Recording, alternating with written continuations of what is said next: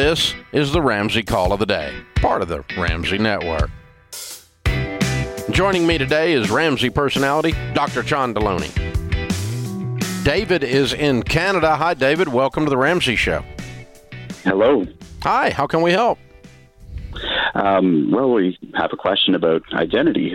First of all, both of you, thank you so much for certainly the content you create, and we're grateful for our plan.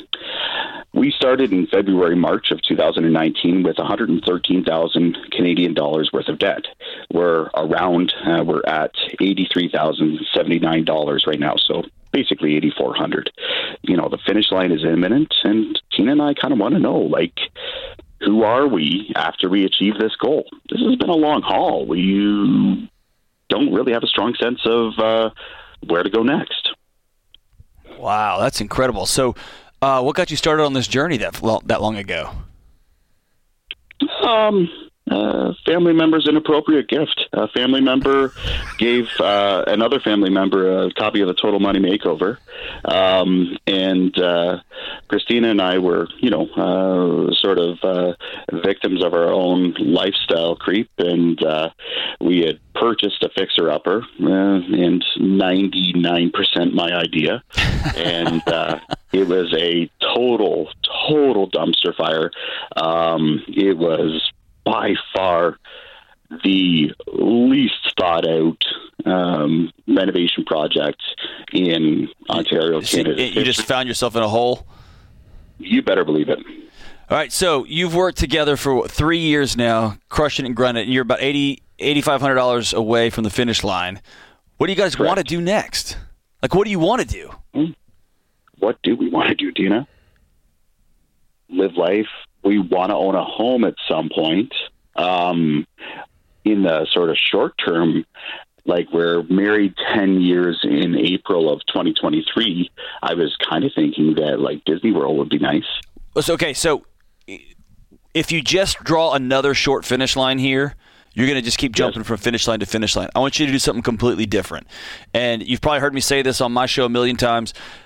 The best analogy I've ever heard is they could never go sweep up all the glass and steel and dust from the Twin Towers and rebuild those Twin Towers with that dust and that same glass and that same steel. The buildings fell and it's over, right? So we have to excavate it. Sometimes you have to go get professionals to help you, but you excavate it and then you have to draw what's going to be in its place. What's going to come next? And it can be negative situations or it can be really positive things. The last kid just went to college and then now what? Now we get to excavate what was, and we get to completely redesign what comes next using all of our experiences and talents that we've got, and then lean into what's this thing going to look like. Dave, you've been taking this question for 30 years. When people get to that finish line, okay, I'm debt-free, and they scream it, and then they go, okay, now I've still got to live with you. What have you seen is helpful in helping them rebuild, reimagine something new? Yeah, I think you set another goal, but it's not a short-term goal. It's an identity goal. You mentioned the phrase identity, and John, you and I have talked offline about our friend James Clear's book, Atomic Habits. And one of the things he talks about with Atomic Habits is you clearly say, I used to be a person that smoked, now I'm a non-smoker. Okay? Instead of I don't smoke anymore. Now you couch the language in an identity. I used to be a person, David, that borrowed money. I don't borrow money anymore. And I'm a person that wants to build wealth and be incredibly generous. And I want to do all the things that wealth entails, which is A, enjoy it, and B, give it and enjoy even more the generosity of it. And that's my reasoning for continuing to build wealth. I have never suggested, nor have I personally done a thing where I build wealth just for the purpose of a single vacation or for the purpose of being wealthy. I'm not trying to be wealthy. I'm trying to do the things that wealth does. And so that's an identity. I'm a wealthy person that enjoys money and incredible generosity. And that's my identity. And I decided that after I was a person that went bankrupt. And so, David, if you think about identity as that new building, my wife and I, we sat down years ago and we We're trying to figure out what our marriage is going to look like, what new work was going to look like. And we actually made it's a small. We did it like with the kid, with our oldest son at the time, but we just made it was like a craft project basically, but it was, here's who the Delonis are going to be. We're going to be people who fill in the blank. We're people who say yes. We're people who have others over. And those decisions shaped the house that we bought. It shapes how we save money. It shapes the jobs I did or didn't take, because it all leaned back to how do these actions back up and support this new identity, this new building that we're building. See what I'm saying? Yeah. Sharon and I got, as a minute example of that too, is Sharon and I, it took us a little while to realize we are not people who enjoy passive vacations. We don't sit. Right. We go. So if we're going to Africa, we're going to go all over the place and see every freaking animal. You know, we're not going to sit and hope the animal wanders by. You know, I mean, we're out there hunting them with a camera, right? And so we're in action, and so we plan the vacations in that regard. Other people want to go and sit and put their feet in the sand and read a book and never move.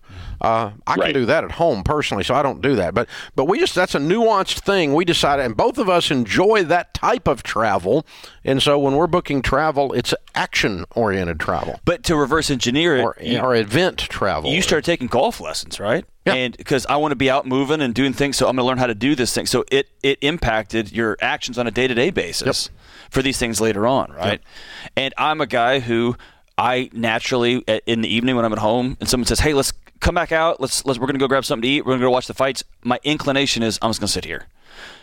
But I had said I'm going to be a guy who says yes to things, who goes on adventures. Yeah. And so I drag myself out. I'm going to get in the car. So you're a guy that used to be in debt, David. Now you're a guy that is getting out of debt. Yeah. And now you're a guy that the next step is you're a guy that doesn't borrow money. Yep.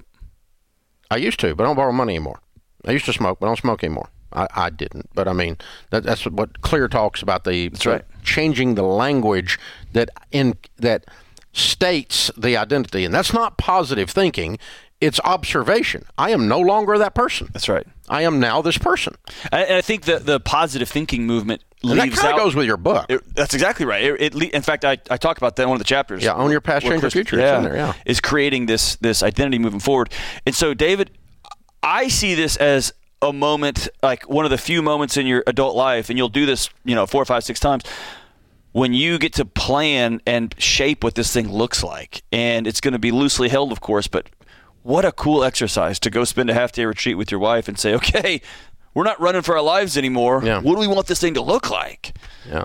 Now I'm a person that doesn't eat 63 donuts. Yeah. I was unbelievably fat during COVID. But I'm not anymore. And I'm not going to self-identify as a person who eats every donut in a 50-mile radius. I have done it in the past, but I cannot do that because I get as big as this room. I look like the Marshmallow Man. And for Lent, I gave up sugar this year, which was a bad idea. You know that. That was hard. It was a bad idea. Instead of saying, I'm not, yeah, exactly. I said, I'm a guy who doesn't eat sugar.